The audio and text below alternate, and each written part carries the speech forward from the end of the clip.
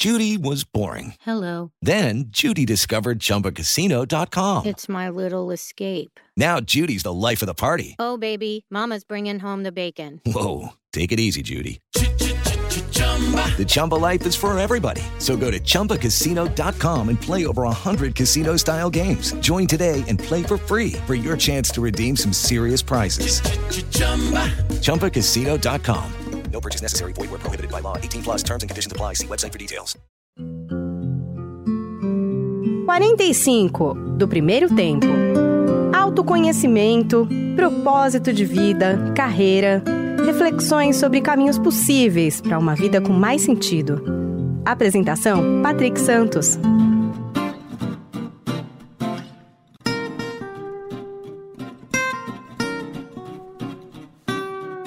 Olá, seja bem-vindo ao podcast 45 do primeiro tempo, aqui ainda na nossa versão remota, nesses tempos de pandemia, mas como você já sabe, sempre trazendo gente legal para compartilhar conosco as suas histórias e, claro, nos ajudar a refletir também sobre todo esse momento, que estamos atravessando.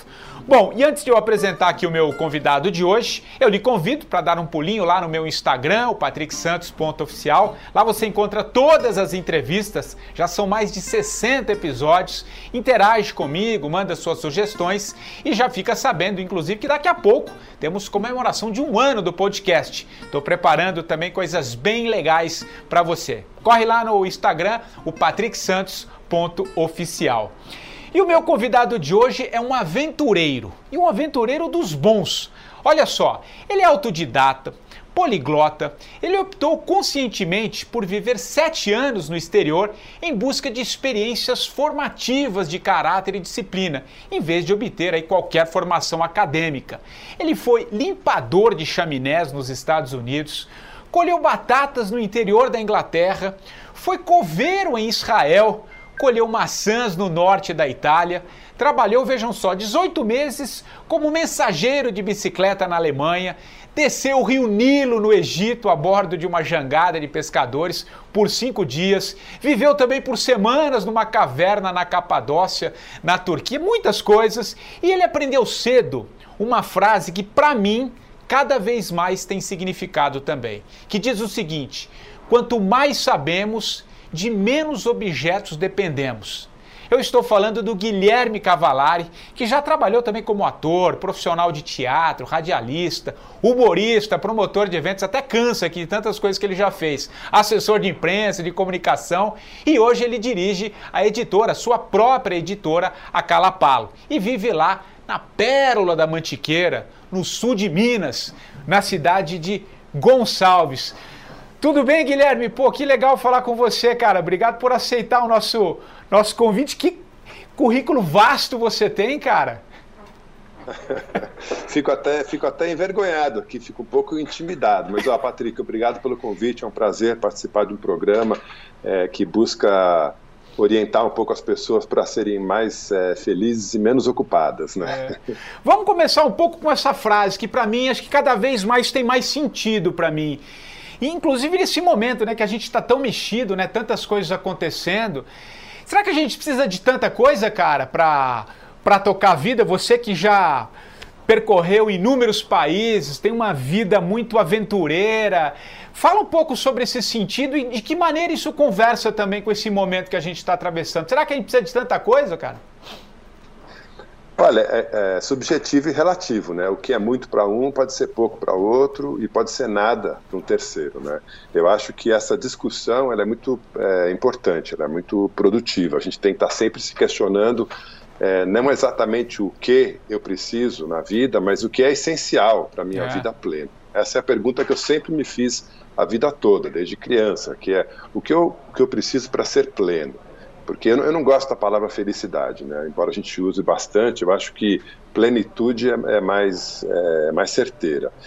Então, eu estou constantemente nesse diálogo comigo mesmo, o que eu preciso, o que é essencial para eu viver plenamente. Então, estou sempre investigando isso. Eu passei o ano passado eu passei 4 meses na Ásia, quase o tempo todo na Mongólia, pedalando com nômades, vivendo autossuficiente, pesquisando exatamente isso, esse modelo nômade de vida, que na Mongólia ainda é forte, buscando essa resposta, né? O que é essencial para uma vida plena. E para você em especial, o que é essencial, cara? Por tudo que você viveu? Porque acho que você tem uma coisa muito legal e eu quis te trazer aqui por isso. Porque você tem muita vivência, né? Claro, isso é a tua característica, mas assim, você viajou o mundo inteiro, cara. Você conversa com gente de todos os lugares. Eu também acho que não precisamos trazer esse conceito de felicidade, mas o que é... Por tudo que você viu, o que é viver na plenitude, ser pleno, como você disse, cara? Tá, eu acho que não tem uma fórmula única, mas eu acredito, né? Como você disse, eu sou um cara empírico, eu não sou um cara de muita teoria. Mesmo as línguas que eu aprendi trabalhando, vivendo, não aprendi em escola, né? Eu sempre entendi que a escola atrapalhava meu aprendizado, né? A escola não me deixava aprender, ela me forçava a decorar coisas que eram, obviamente, inúteis para mim. Então eu preferi ser um autodidata e ser 100% empírico. Mas eu acho que a plenitude começa mesmo, o alicerce, na liberdade.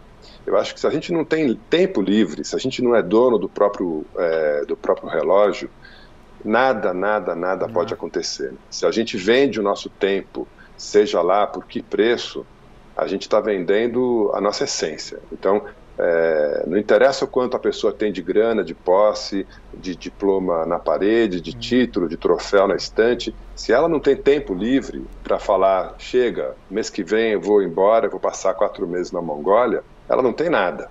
Esse é um paradigma para mim, começa por aí, começa pela liberdade. E acho que em cima disso a gente vai construindo outras essencialidades, né? Que aí passa por valores éticos, passa por não se conformar em que alguns tenham tanto e tantos tenham tão poucos. Eu acho que aí vai de cada um vai construindo os seus códigos, né, de valores, mas começa com liberdade.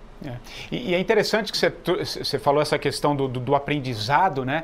Eu acho que nunca se discutiu tanto agora, né? Eu acho que também tudo isso que a gente está atravessando acho que vem desconstruindo uma série de coisas. Acho que o próprio sistema educacional tem que ser pensado também, né, Guilherme? E te ouvindo aí, cara, e acompanhando um pouco, eu sempre li muito a sua história, acho que o aprendizado, a escola, tem que trazer um pouco o ser também, né, cara? Como é que você se constrói, né? Não é só ir bebendo e não reverter, né? Acho que tem um pouco o conhecimento do ser. Te ouvindo me trouxe muita sabedoria. Acho que a vida também nos ensina, assim, um pouco, né? Eu acho que você rodou e acho que você tirou muito dos lugares que você foi, porque isso é um pouco a vida também, né? Então, a vida, eu acho que esse é outro ponto fundamental, né? As escolas, elas são mais voltadas para a formação de mão de obra, não de ser humano. A gente aprende nas escolas a ganhar dinheiro, a ser produtivo, e que esse trabalho nos possibilite depois comprar carro, casa, né, pagar viagem, né, pagar a escola dos filhos, etc. Mas assim, a realidade é muito mais simples, é muito mais pé no chão, né? Por exemplo, eu acho que as escolas tinham que ter no currículo uma matéria que ensinasse as crianças a produzir comida, no mínimo para que elas soubessem de onde vem aquilo que elas comem, né? Algumas pessoas, eu nunca vi isso, mas eu já ouvi de várias pessoas assim, eu tenho um sobrinho que acha que leite vem da geladeira, né? Que leite vem da caixinha, que não sabe que leite vem da vaca, que ovo vem da galinha. Eu acho que também não é, isso é um pouco de pleonasmo, um pouco de exagero, né? Mas assim, a real é que a gente não sabe da onde vem a água que a gente bebe. Em São Paulo, eu morei muito tempo em São Paulo, da onde vem a água, né, que a gente consome? E a água é essencial, não tem substituto para ela. E o fato da gente não saber de onde vem aquela água faz o rio Tietê ser o esgoto que é. A gente não faz a ligação direta, né? A água que eu bebo vem de um rio igual ao Tietê. Inclusive, a nascente do Tietê, ali em Salesópolis, é pura, é mineral, é limpa, né? Ele depois é destruído quando vai chegando perto da cidade. Então eu acho que as escolas tinham que botar um pouco mais o pé no chão, mostrar para as crianças, e eu falo como ex-estudante, né? Nas escolas que eu frequentei, eu fiz até o colegial, terminei o colegial aos trancos e barrancos, mas assim, o que eu aprendia não tinha conexão nenhuma com a realidade, pelo menos com a realidade que eu queria viver. Eu não aprendi a produzir comida, não aprendi ecologia, não aprendi valores de liberdade, não aprendi a ser dono do meu nariz, não aprendi a respeitar quem fosse diferente de mim. Valores muito, muito básicos, né? Então, esse acho que é um problema estrutural da nossa vida. E sem dúvida, como eu disse, isso vai ser...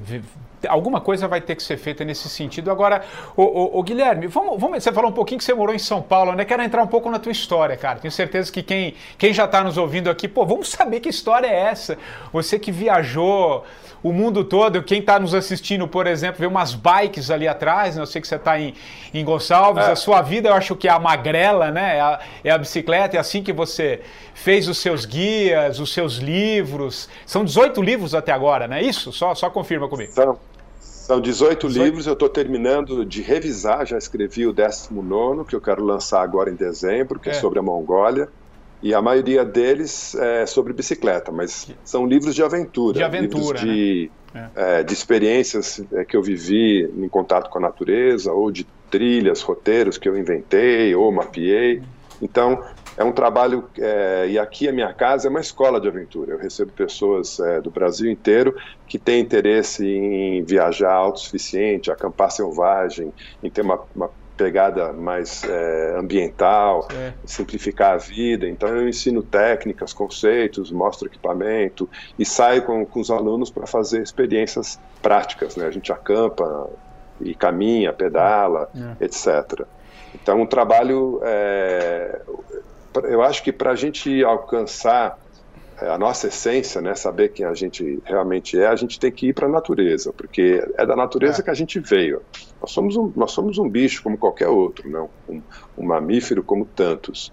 E a gente veio da natureza, passou centenas de milhares de anos vivendo junto da natureza. A gente vive em cidade grande, em ambiente artificial, faz pouco tempo na nossa história, né, na nossa evolução. Então eu acho que para a gente se conectar com a nossa essência, quem nós realmente somos, a gente tem que voltar para a natureza. Pode até voltar com tecnologia, pode até voltar com aparatos modernos, mas a gente tem que voltar para a natureza.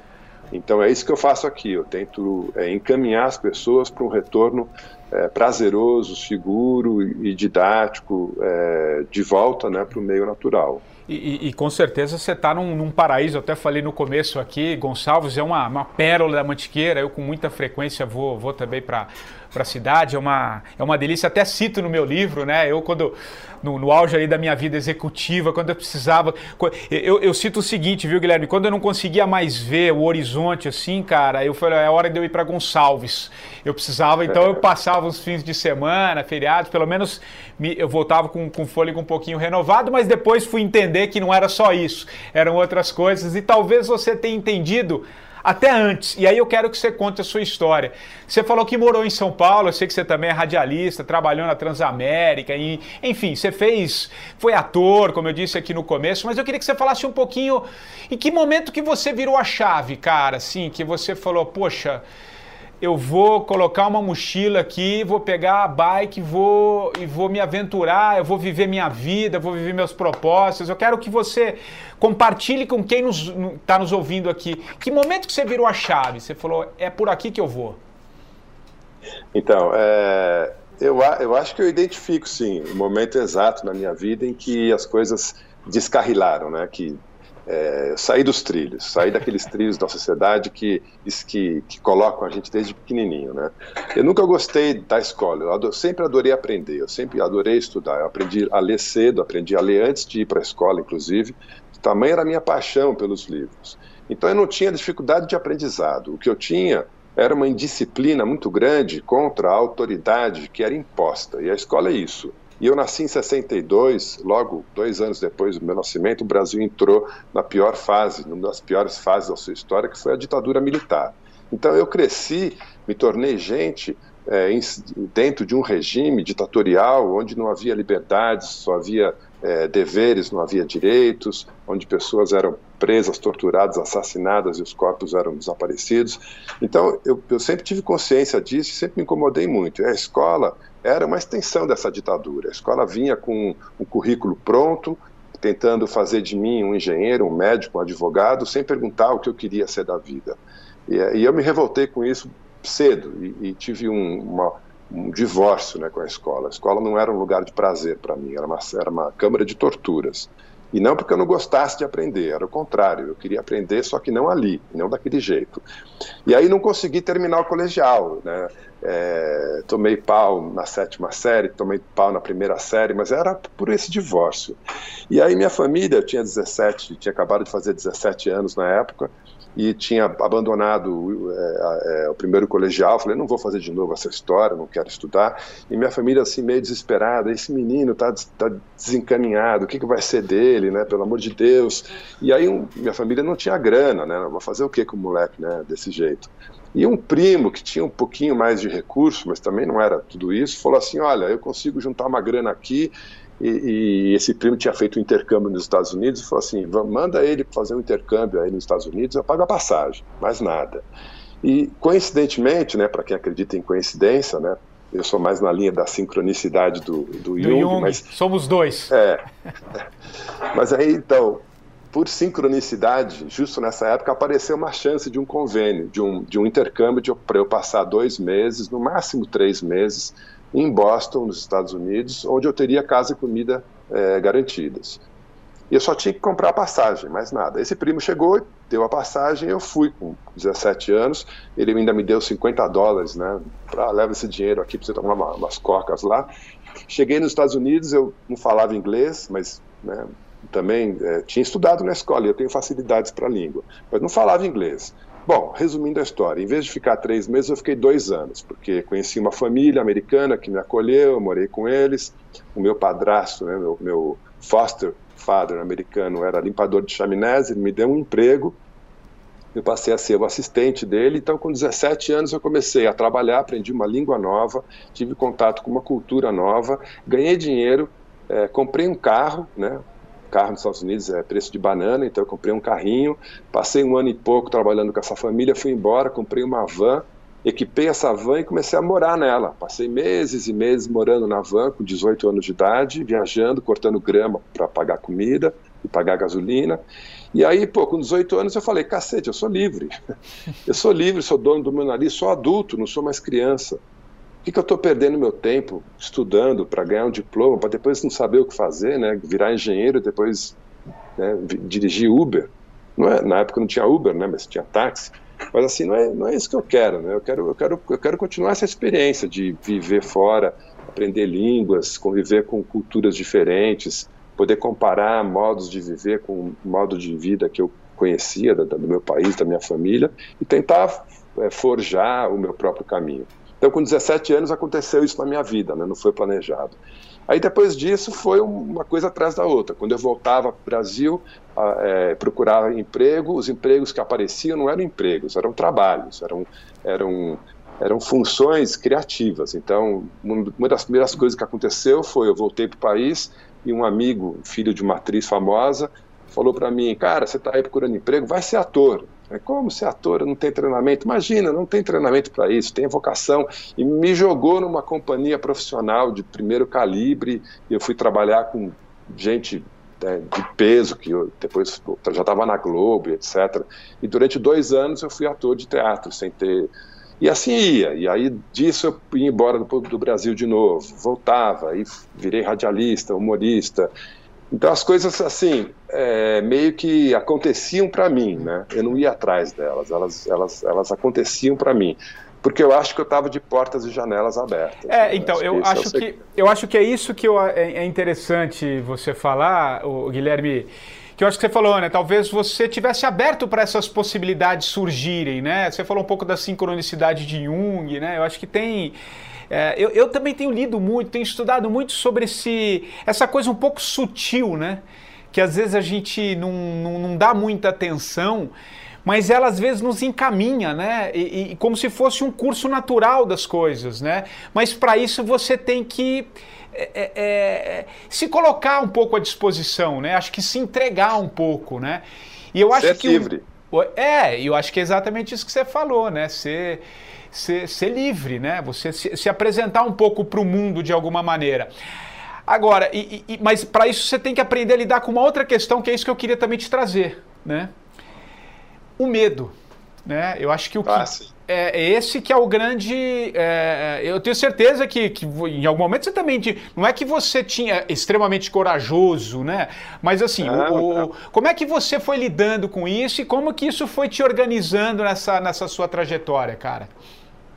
A questão não é sentir ou não sentir medo, a questão é qual é a reação que vem do medo, né? Se a gente sente medo e se acovarda, se a gente sente medo e se esconde, a reação não é construtiva. Eu sempre tive muito medo do futuro, medo da insegurança, medo de não ter dinheiro, medo de acabar, né, a vida velho, sozinho, descamisado, né? Eu sempre tive muito medo. Eu lembro com clareza a primeira vez que eu subi, depois de 6, 7 meses de ensaio nessa peça de teatro que eu trabalhei, uma superprodução. O dia da estreia foi um dos dias que eu mais senti medo na minha vida. Eu falei, essa cortina vai abrir, vai ter 600 pessoas me olhando, eu vou esquecer a fala. Eu vou dar vexame aqui para todo mundo, né? Muito medo, muito medo. Mas a questão é, qual é a reação? Se a gente sente o medo e foge dele, se esconde, ele domina a gente. Se a gente sente medo, olha ele de frente e fala, tá bom, eu te vejo, te entendo e vou te encarar. Alguma coisa vai acontecer e vai ser alguma coisa construtiva. Você vai descobrir alguma coisa a seu respeito, a respeito do medo. E acho que assim, essa é a postura que eu meio que fui empurrado na vida. Quando eu fui com 17 anos para os Estados Unidos sozinho, $50 no bolso, você acha que eu não tinha medo? Eu estava me cagando de medo. Claro. Me borrando de medo. Eu desci num aeroporto à noite em Boston, a pessoa que ia me buscar atrasou 2 horas. Eu fiquei 2 horas naquele aeroporto, num país que eu não conhecia, numa língua que eu não falava, pensando, bom, é aqui, né? É aqui que tudo acaba.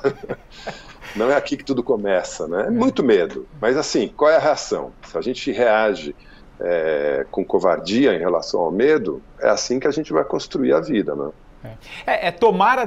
Tomar as decisões, seguir aquilo que tem que ser feito, apesar do medo, né? É mais ou menos isso, né?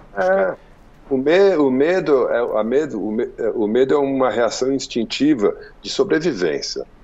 Todo bicho tem medo e o medo é que mantém ele vivo. Então o medo é essencial. Quem não sente medo é psicopata, é louco. A gente tem que sentir bastante medo. O que a gente não precisa é se entregar a ele, né? Ficar imóvel, paralisado. Essa é a reação que eu conscientemente me recuso a assumir. Ô Guilherme, eu estava lendo até uma frase, não sei se foi numa entrevista, alguma citação tua aqui, que fala assim, quando a gente se lança ao desconhecido é a melhor forma de autoconhecimento que existe. Né? Eu assisti, e até vou me posicionar aqui para quem está nos ouvindo e nos assistindo, eu assisti o teu documentário Transpatagônia, né, que são 6 meses, né, que você faz... O documentário relata uma viagem que eu fiz 6 meses. Sozinho de bicicleta, de 6 meses, por toda a Patagônia e a Terra do Fogo. Então, e esse documentário, eu lembro que acho que foi na Netflix que eu assisti, não sei onde está hoje, enfim, mas na época acho que foi na Netflix que eu assisti, e eu ainda estava na minha vida, estava naquela vida louca, pra gente usar aquela expressão, né, aquela vida agitada, que você começa a perceber que as coisas não faziam mais sentido, mas aí tem um medo, uma série de questões, cada um reage de uma maneira, mas enfim. Cara, numa certa tarde eu assisti o teu documentário, né? Ele tem um pouco mais de 1 hora, cerca de 1 hora, enfim. Cara, eu assisti aquela tua trajetória, você com você mesmo, aquele período, você dormia em beira de estrada ali, você arrumava os lugares, com aquela paisagem magnífica, a tua companhia era você mesmo, e você vai narrando aquilo, você vai... cara, é muito legal, foi muito transformador para mim aquele documentário, assim, ele mexeu demais, né, ele trouxe um poder, pô, olha aí, sabe, é possível muitas coisas. E por que eu tô te falando isso? E para quem está nos ouvindo? Porque a gente talvez não tenha noção dos efeitos que isso tem para outras pessoas, né, que eu acho que esse que é o propósito também, digamos, viver a sua vida, mas também inspirar outros. E de alguma maneira isso me inspirou. E eu queria que você falasse um pouquinho vamos trazer um pouquinho esse documentário e trazendo um pouco dessa relação você com você mesmo, porque quando a gente está bem com a gente, né, quando a gente tem talvez a gente como o melhor companheiro, não que você não possa ter milhares de amigos, eu tenho certeza que você tem muitos espalhados por todo mundo, mas tem um pouco ali você com você mesmo naquele período, né, cara? Conta um pouquinho dessa coisa transformadora que foi essa fase. Acho que eu estendi muito, falei demais, mas acho que eu queria primeiro te trazer esse relato, que para mim me ajudou muito, e eu queria te ouvir, cara, sobre isso. Legal. Bom, eu não sei se foi o filósofo Nietzsche ou Schopenhauer, um dos dois, disse que se a gente não está bem com a gente mesmo, a gente vai estar em má companhia a vida toda, né? Perfeito. Porque não tem jeito. Nenhuma outra companhia é tão essencial quanto a minha própria, né? Então a gente tem que lidar bem com a solidão, né? A solidão, em boa companhia, não é solidão, né? Não é triste. Então, assim, essa história do Transpatagônia foi bastante interessante e didática, assim, construtiva, não só para quem assistiu o documentário ou leu o livro, né? Porque tem um livro também chamado Transpatagônia, Pumas Não Comem Ciclistas. Mas para mim também, porque eu fiz 50 anos nessa viagem da Patagônia. Então, não foi É verdade. Não foi uma viagem de adolescente, foi uma viagem de uma pessoa madura, né? Entrando já na fase final da vida, né? Não foi uma viagem, foi uma viagem de descoberta, mas de descoberta muito madura. Porque eu já trabalhava como autor, né? Na época eu já devia ter uns 15 ou 16 livros, acho que 16 livros já. Eu já tinha a minha editora, já trabalhava naquilo que eu gostava, já fazia o que eu queria, já sobrevivia com bastante dignidade vendendo os meus livros, dando cursos, etc. Mas eu percebi que a editora, de sonho, né, de trabalho, tinha virado uma empresa. Eu falei, caramba, eu estou aqui fazendo livros que eu sei fazer, mas eu não estou me arriscando mais, eu estou jogando um jogo de segurança, estou repetindo fórmulas que eu inventei, que eu criei, mas que já viraram fórmulas, e não é isso que eu quero para a minha vida, né? Eu não quero... eu descobri um caminho, né, para ser livre, eu descobri um jeito de me encontrar, de encontrar a mim mesmo, mas a partir do momento que eu me acomodar nisso e continuar repetindo esses padrões, eu vou perder essa liberdade, eu vou passar a ser um mecânico, né, da minha vida. Eu não quero isso, eu preciso tal do reinventar, né, eu preciso me reinventar. Não tinha nada errado com a minha vida, estava tudo bem, mas eu estava insatisfeito em estar repetindo processos. E me lembra uma frase, acho que do Vinícius de Moraes, que ele dizia que se eu acordo de manhã e começo a fazer a barba pelo mesmo lado do rosto, tá errado, tá rotina, preciso quebrar isso, né? Então, fui atrás de quebrar essa rotina. Falei, não, eu preciso me explorar mais, né? Me explorar a mim mesmo. E aí decidi, vou passar 6 meses sozinho pedalando na Patagônia, que é um lugar que eu já tinha ido várias vezes, mas eu queria conhecer a fundo, e em pouco tempo me atirei nessa aventura. E sabia que dali eu tinha a intenção de fazer um livro, de relatar essa minha experiência, né?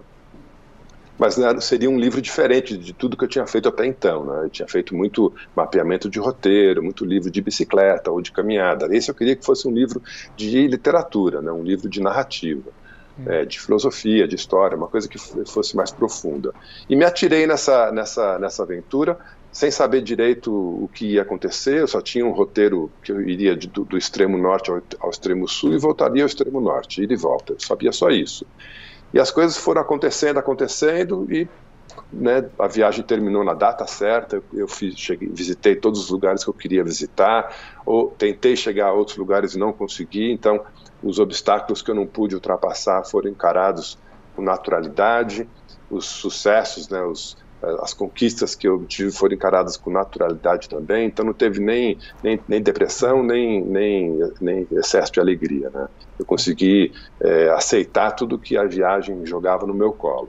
Voltei, escrevi o livro, fiz o filme documentário com o meu sócio, o diretor, que é o Cauê Steinberg, que é um cara super talentoso, que até hoje a gente faz coisas juntos. E inaugurou uma nova fase da minha vida, né? Que essa fase que é mais literária, mais filosófica. Então, de lá para cá, eu tenho feito livros de literatura, né? De narrativas de viagem. Então, mais livros técnicos de guias ou manuais, né? Que era o que eu fazia antes. E eu não sei qual vai ser o próximo passo, porque daqui a pouco eu me acomodo nessa coisa de ser escritor. E não quero mais, não quero também. Então, daqui a pouco, eu tô achando que eu vou virar músico aos 60 anos. Eu não sei tocar um dó, um ré, instrumento nenhum, mas eu acho que sim. E é interessante que você falou de uma palavra que é reinvenção, né? Eu acho que esse momento que a gente está vivendo, né, o mundo está parado de alguma maneira para ver que bola que vai jogar nesse segundo tempo, né? Eu gosto de usar essas analogias do futebol por conta do meu livro também. Mas mais do que nunca a gente vai precisar se reinventar numa série de coisas, né, cara? E te ouvindo assim é muito legal e acho que é importante a gente se reinventar, né? A vida às vezes nos coloca uns obstáculos ou se não tem, a gente, aquilo já não serve mais, eu preciso partir para um outro caminho. É legal a gente também se colocar à disposição disso e se reinventar, né? Eu acho que você tem muita coisa para ensinar nesse aspecto pela tua história. E acho que esse momento, né, Guilherme, pede reinvenção, né, cara? Quando a gente fala de reinvenção, eu uso essa palavra, mas eu particularmente não gosto muito dela, porque dá a impressão de que reinventar é criar alguma coisa completamente nova. Perfeito. Autêntico e genuíno. E não é. Perfeito. A reinvenção é muitas vezes simplesmente mudar o rumo, né? Tomar um rumo que já existe, que já está aí. Então, assim, falando em termos de coletividade, né, de sociedade, economia também, as respostas parecem que estão muito claras, né? A tal da reinvenção é dar alguns passos atrás, é voltar um pouco para a época dos nossos avós, dos nossos bisavós, onde uma família, às vezes, tinha um carro, e as pessoas iam, né, usando coletivamente, onde as pessoas moravam muito mais em comunidade do que em células isoladas, né? O jeito que a gente construiu a nossa sociedade, uma sociedade baseada em consumo, ela empurra a gente para ser consumidor antes de ser cidadão. Então, o ideal para a nossa sociedade é que cada pessoa tenha a sua casa, o seu carro, a sua televisão, o seu celular, porque se cada um se tratar como uma unidade individual, desconectada, o consumo é muito maior, né? É tudo feito para cada indivíduo. 7 bilhões de pessoas no mundo, 7 bilhões de casas, 7 bilhões de carros, 7 bilhões de celulares. Só que a gente já entendeu, a ciência já provou para a gente que não dá, que o planeta não comporta esse tipo de consumo. Mas os nossos bisavós, nossos avós, já nos deram um exemplo de vida mais comunitária, mais simples, menos consumista, que funcionava, né? As pessoas tinham, às vezes, uma hortazinha no jardim, tinha uma galinha no quintal. Eu estou falando de São Paulo, onde eu nasci, o bairro que eu nasci, no Tucuruvi. Eu lembro, eu era criança, meu vizinho tinha galinha, e não era uma roça, ele morava numa casa, ele tinha uma galinha no quintal dele. Então, por que a gente perdeu isso, né? E hoje a galinha é uma fábrica, não é uma granja, não é um galinheiro, é uma fábrica, onde a galinha é empilhada, né, em prateleiras, uma cagando na cabeça da outra, elas não conseguem nem andar, porque elas nunca andaram na vida, nasceram sentadas e vão morrer sentadas, e a gente come isso chamando de alimento, né? Tudo errado. Então, acho que o reinventar hoje é muito mais olhar para trás e olhar para dentro, do que tentar descobrir um caminho novo, inventar a roda, porque não é esse o caso, né? Não é carência de tecnologia ou de criatividade, é muito mais uma persistência em modelos que a gente já percebeu que estão errados, né? Que eles erraram em algum momento do percurso, né? É um pouco aquilo que você falou logo no começo, né? O necessário e o supérfluo, né? Tem muitas coisas que, no fundo, você vai perceber que não precisa, né? Eu acho que a gente está tendo essa oportunidade. Eu não sei, a decisão é sempre pessoal, né? Cada um, né, se encontra e toma os seus caminhos, os seus rumos, enfim. Eu digo que esse momento que a gente está vivendo é uma oportunidade para a gente olhar para todas essas questões, né? Então eu acho que talvez seja a grande a grande oportunidade, né, Guilherme? Não sei se você vê assim também. E olhar enquanto comunidade, olhar socialmente, não olhar individualmente. Exato. Eu acho que qualquer solução que é boa para mim, só para mim, não é boa para ninguém. Perfeito. E a mesma coisa para resolver problemas. Se eu resolvo um problema que é meu e acabou, né, aí se resume a solução, eu não resolvi problema nenhum. Né? Então eu acho que não dá para a gente investir tanto nesse individualismo. Né? Esse individualismo é uma das origens do problema que a gente vive hoje. A pandemia, ela não é um castigo divino e não é uma fatalidade, não é uma coisa que aconteceu inesperadamente. Era prevista há décadas. A gente sabe, existem vírus muito mais potentes, muito mais letais do que o novo corona, que existem há bilhões de anos e que estão restritos a áreas em que o homem ainda não entrou, o homem ainda não mexeu. E quanto mais a gente mexer no equilíbrio desse ecossistema, mais esses vírus vão chegar até nós. Então, é só a gente dar um passinho atrás, entender que esse foi um cartão amarelo, né, que a natureza deu para a gente, mas que se a gente não fizer nada, vem o vermelho na sequência, para usar, né, a analogia do futebol que você gosta. Tá claro isso. Você está otimista? Você acha que mudaremos como sociedade em alguns aspectos? Ou, sei lá, daqui a pouco volta tudo ao normal? O que você acha? Eu sou pragmático. Eu não sou nem otimista nem pessimista. Eu parto do seguinte princípio. A gente não tem que salvar a natureza. A gente tem que se salvar. Porque a natureza vai continuar aí. Se a gente continuar nessa senda que a gente está, né, destruindo tudo, consumindo tudo, a gente vai sumir, a gente vai se extinguir como os dinossauros terminaram, a gente vai terminar também. E aí vai passar 200 bilhões de anos e a natureza vai voltar pujante, rica, exuberante, plural, sem a gente. A gente não é essencial. Tem um filósofo que eu gosto bastante, um norueguês chamado Erne Næss, que formulou uma série de teorias amalgamadas num conjunto chamado deu branco agora, ecologia profunda, né? A ecologia profunda nada mais é do que a natureza sem o antropocentrismo. Nós, seres humanos, somos um pedacinho de um fio, de uma imensa teia de aranha que compõe todo o universo. A gente não tem mais importância do que uma formiga, uma barata, uma mosca. A gente tem a igual importância. Tudo tem a sua função. A hora que a gente deixa de nos entendermos como parte de um complexo, de uma unidade de um todo, harmônica muito grande de um todo, a hora que é o que a gente está fazendo há muito tempo, né? A gente é antropocentrista, a gente colocou o homem no centro do universo, né? E construiu religiões e filosofias para justificar isso. Então, nós somos feitos à imagem e semelhança de Deus, né? Está escrito na Bíblia. Quanta arrogância, quanta prepotência, né? Por que isso, né? Mas isso é para justificar os nossos atos egoístas. Então o Erne Næss foi lá, desconstruiu tudo isso e reconstruiu com essa ideia, né, da ecologia profunda. Então, se a gente não fizer nada, o que vai acontecer essa ecologia profunda vai engolir a gente. Então, eu sou otimista ou pessimista? Não, eu sou pragmático. Eu acho que a gente, como ser consciente, a gente tem opções a tomar, a gente consegue escolher caminhos, né? Outros seres, outros bichos não conseguem, a gente consegue. Então, a gente vai pagar pelas nossas escolhas, boas e ruins, ponto final. Então, não tenho nem otimismo nem pessimismo. Eu acho, sinceramente, que essa pandemia vai passar como a gripe espanhola passou, como a pandemia de ebola passou na Libéria, como a AIDS, né, está passando. A gente não aprende tão facilmente, sabe? Porque existem forças muito grandes que empurram o tal do trilho que eu falei no começo da conversa, né? A gente nasce, cresce, e existem trilhos, né, que a sociedade, a família meio que coloca a gente. Esses trilhos estão aí. A pandemia não mexeu neles, eles continuam existindo.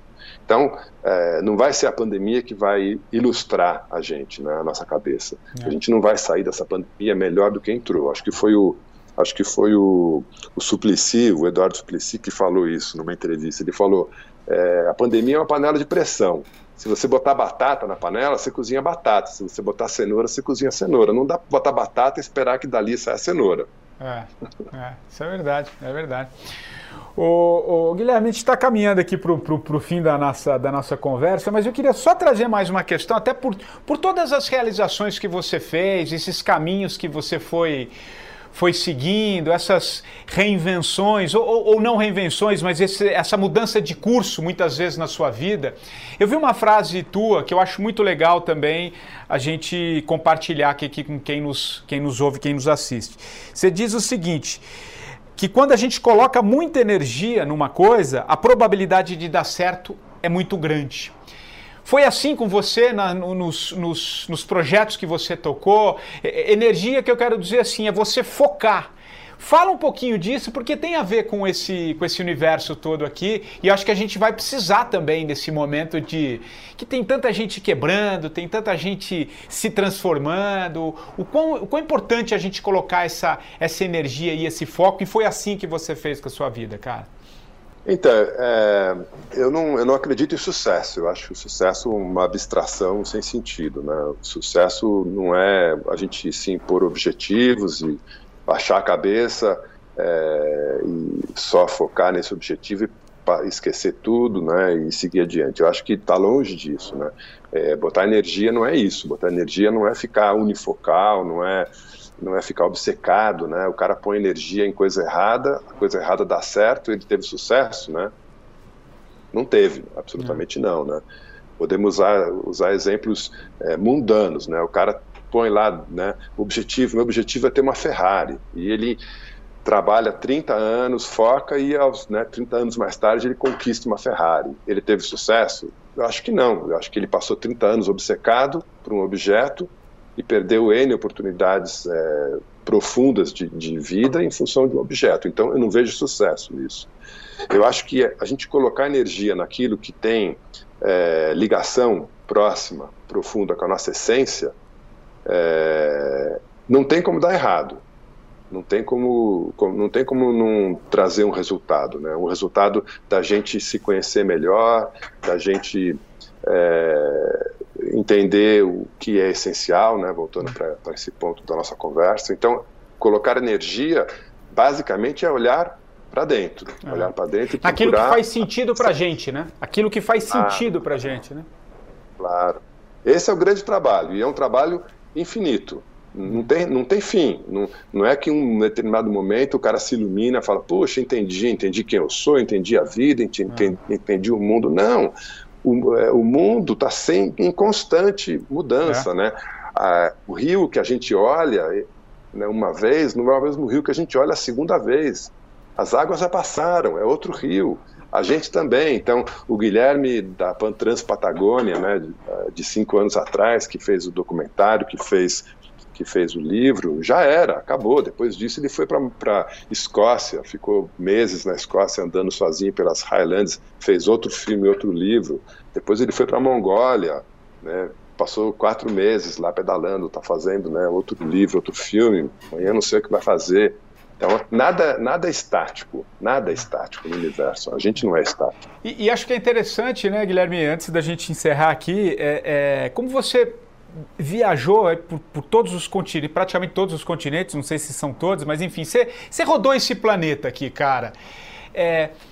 No fundo, e eu queria te ouvir, assim, acho que todos estão em busca da mesma coisa, né? É um pouco de ser, né, cara? Acho que isso pode ser um outro lado do mundo, mas a essência é a mesma. Todo mundo quer ser feliz, no feliz assim, o que eu quero dizer? Não no sentido da felicidade plena, mas todo mundo quer viver a própria vida, né? Eu acho que traz um pouquinho esse olhar do... Vamos fazer um tempero aí do mundo, cara, desse lugar. No fundo, todo mundo é humano, né? E acho que todo mundo busca a mesma coisa, né? Eu acho que todo mundo busca uma versão melhor de si mesmo. A gente está sempre buscando uma versão melhor de nós. Então, eu sonho, e às vezes eu desvio, né, o meu olhar, achando que se eu tiver uma Ferrari, se eu tiver um Rolex, se eu tiver uma casa na praia, uma cobertura, eu vou estar melhor, eu vou ser um ser humano, eu vou ser um Guilherme melhor. Esses são desvios, são atalhos, são tropeços que a gente tem na vida, né? Mas no fundo o que a gente quer é uma versão melhor da gente mesmo. O erro está em a gente achar que isso está fora da gente. Não está, né? Está dentro da gente. A versão melhor, né, do Patrick está dentro do Patrick. A versão melhor do Guilherme está dentro do Guilherme. Eu não preciso de nada fora de mim para alcançar essa versão melhor de mim. Eu preciso encontrar o caminho dentro de mim. Às vezes eu preciso encontrar uma alavanca, uma porta, né, um caminho fora para me conectar comigo mesmo, para dentro.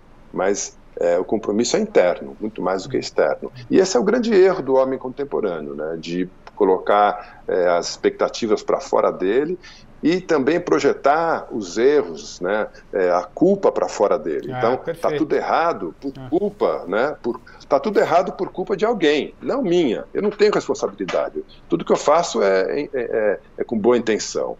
De boa intenção, o inferno está cheio. Está cheio. Então, a gente tem que olhar, buscar essa versão melhor da gente, com humildade, assumindo erros e culpas, olhando para dentro, não olhando para fora. E se aceitando, né? Eu acho que... E se aceitando de alguma maneira, né? Porque às vezes a gente resiste, né? E tem que deixar as coisas fluírem um pouco mais, como você citou cachoeira, como as cachoeiras de Gonçalves, deixar as coisas vão seguindo um certo curso, né, cara? Você me fez lembrar um medo muito grande que eu tinha na adolescência, na época da escola, antes de decidir, né, vestibular, essas coisas, que era, eu lembrei disso agora, eu pensava muito assim, puxa, eu estou com 16 anos, daqui a pouco tenho que prestar vestibular, mas eu vou prestar vestibular para quê? Se eu escolher medicina, eu vou matar o engenheiro dentro de mim. Se eu escolher engenharia, eu vou matar o advogado dentro de mim. Então eu entendi assim que qualquer escolha que eu fizesse era, antes de tudo, a eliminação das outras escolhas. Isso era um terror, eu sofri muito com isso. Tanto é que não consegui, não prestei vestibular, não fiz faculdade, porque eu não conseguia matar as outras possibilidades, né? Como é que eu ia afogar todo esse universo de chances, né, potencialmente abertas, para escolher uma apenas, em função do quê? Em função de bens materiais, né, de conseguir comprar uma casa? E a vida... E a vida nos oferece tantas possibilidades, né? A gente só precisa, como você diz, às vezes se abrir um pouco para ela, né? Eu acho que... E te ouvindo me veio isso muito forte, acho que assim que você construiu a sua história. Uma coisa que eu tenho que falar, assim, eu sei dos meus privilégios, sabe? Eu nasci classe média baixa, minha mãe era secretária não formada, era uma secretária de improviso, meu pai saiu da nossa vida quando eu tinha 6 anos de idade, eu nunca mais vi. Então, assim, a gente não tinha posses, a gente não tinha bens materiais, mas eu sei que eu nasci classe média, nasci branco, não nasci com deficiência física. Então eu tive desde o começo na minha vida uma porção de privilégios, e eu sei que são privilégios. E eu soube usufruir deles. Então, é muito bonito eu ficar aqui filosofando, falando, né, das escolhas que eu fiz. Com 17 anos eu fui para os Estados Unidos, porque um primo pagou passagem, mas assim, 80% da população do Brasil, pelo menos, não tem esse tipo de probabilidade, esse tipo de chance. O cara não pode filosofar porque ele tem que trabalhar hoje para comprar o almoço de amanhã. E é isso está na base de todos os nossos problemas, pessoais e sociais. Se a gente não ataca isso, não ataca essa desigualdade, não ataca essa falta de expectativa, de chance, de futuro para 80% dos brasileiros, a gente não tem chance nenhuma enquanto sociedade, zero. Se a gente ficasse preocupando só com o próprio umbigo. Então eu fico muito preocupado quando o meu discurso, às vezes, fica muito egocêntrico, muito assim, eu resolvi minha vida, moro numa fazenda em Gonçalves, mas eu não sou dono de nada aqui, essa casa é alugada, tudo que eu tenho cabe num carro, porque é assim que eu escolhi viver.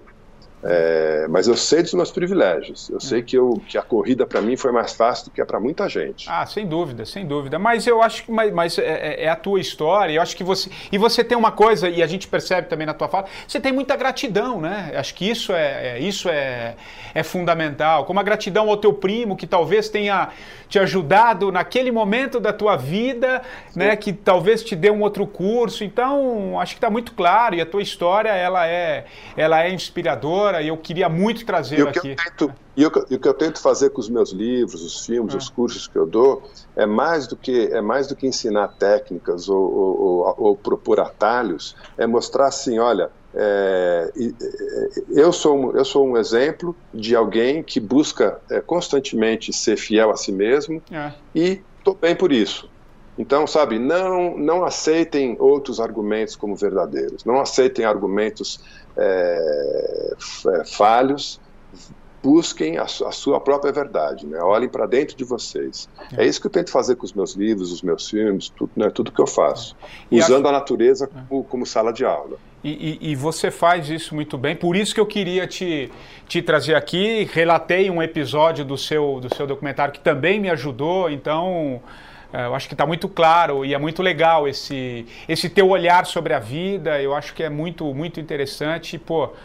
Muito legal, Guilherme. Agora, efetivamente, para acabar aqui o nosso papo, é uma marca do programa, eu quero que você cita aí, que você indique um livro para quem está nos ouvindo aqui e também nos assiste, e uma música para encerrar essa conversa contigo, cara. Puxa, complicado, né? Mas assim, eu acho que eu consigo chutar essa bola. Tem um livro que me influenciou muito, chamado... Em inglês ele é In Patagonia, né, do britânico Bruce Chatwin, mas ele já foi traduzido em português, Na Patagônia. Bruce Chatwin foi um cara que revolucionou a literatura de viagem, a literatura de aventura, colocando muita psicologia, muita filosofia numa narrativa de expedição, numa narrativa de viagem. Então o Bruce passou em 76, se não me engano, ou 75, não sei, na década de 70, ele passou 6 meses também sozinho viajando pela Patagônia e escreveu esse livro. Eu me inspirei nesse livro para fazer a minha viagem, e ele é o escritor que mais me influenciou, né, de todos que eu gosto, todos os tantos que eu gosto, né? Então eu acho que Na Patagônia, do Bruce Chatwin, é um clássico de literatura de viagem. Que eu recomendo para todo mundo. Que legal. E deixa eu até te interromper, já que você falou de literatura de viagem, e eu gosto muito, me ocorreu aqui, rapaz, porque, olha que interessante, não são essas sincronicidades. Eu estou relendo também um livro que é de literatura de viagem, que eu não sei se você conhece, e aí já cabe também aqui para quem está nos ouvindo, que já pega 2 dicas ao mesmo tempo, que chama Um Adivinho Me Disse, do Tiziano Terzani. Se você não leu, Guilherme, acho que só vai achar em sebo também, assim como o seu é antigo, acho que não, pelo menos não tem mais no catálogo, mas é muito interessante porque o Tiziano Terzani era um jornalista, ele foi um dos primeiros jornalistas, correspondentes do Ocidente no Oriente. Então ele começa a narrar toda a ocidentalização do Oriente, que é aquela coisa de, vai tirando aquelas belezas, aquela coisa da magia do Oriente e vai virando prédio para todos os lados. E por que ele diz que Um Adivinho Me Disse? Ele era um correspondente internacional, famoso, do Der Spiegel, do Correio della Sierra, grandes jornais da Europa, e certa vez ele foi num adivinho, o adivinho falou para ele, olha, no ano de 1993, não ande de avião, porque esse avião vai cair. Ele resolveu encarar a fala do adivinho, ainda que ele tinha uma série de questões, e aqui... Isso era alguns anos depois. E aí ele resolve levar adiante. E aí, para um correspondente internacional, se não puder voar de avião, muitas coisas se fazem. Então o que ele resolve fazer? 1 ano viajando de bicicleta, de trem, a pé, de navio, e ele vai narrando essa viagem pelo Laos, pelo Tibete, Cara, um dos livros mais maravilhosos, assim, para mim é uma literatura de viagem, Um Adivinho Me Disse. E eu fiquei muito curioso em ler a Patagônia, porque eu acho que deve ter muitas coisas, tanto que te influenciou. E o Adivinho Me Disse foi muito importante para a minha vida, assim. Ele já faleceu, o Tiziano, um jornalista muito legal. E a literatura de viagem, né, cara? Porque a viagem é transformadora, né, Guilherme? É muito legal, cara. Enfim, Adorei a dica e já trouxe a minha dica aqui também. E antes do Bruce, a literatura de viagem, ela era mais hermética, ela era mais seca, ela era mais diário de bordo, sabe? As pessoas falavam, acordei, fiz isso, fiz aquilo. O Bruce não, o Bruce inventou um outro jeito de narrar a viagem, né? Trazendo elementos da melhor literatura, né? Tem gente, né, deu branco agora. Mas o Bruce é considerado a encarnação da internet antes da internet aparecer. Ele era tão multimídia, ele sabia de tanta coisa, misturava tanta informação, que ele é considerado assim, a internet surgiu em 70 e pouco nos livros do Bruce. Depois ela apareceu, né, nos computadores, etc. Legal. Mas assim, esse é Na Patagônia, um livro sensacional. Vou atrás, acho que parece ser um livro bem interessante. Agora, para encerrar efetivamente, que música que a gente encerra esse papo, cara? Clube da Esquina número 2, Clube da Esquina 2, acho que é do Milton e do Lô Borges, que tem uma melodia, uma poesia, um conjunto de harmonia ali perfeito, né? Eu adoro essa música. Que legal, quem sabe já é o primeiro passo aí daqui a pouco, você chegando aos 60, virar músico, como você disse em algum momento, talvez seja. Também se chamava estrada, viagem de ventania.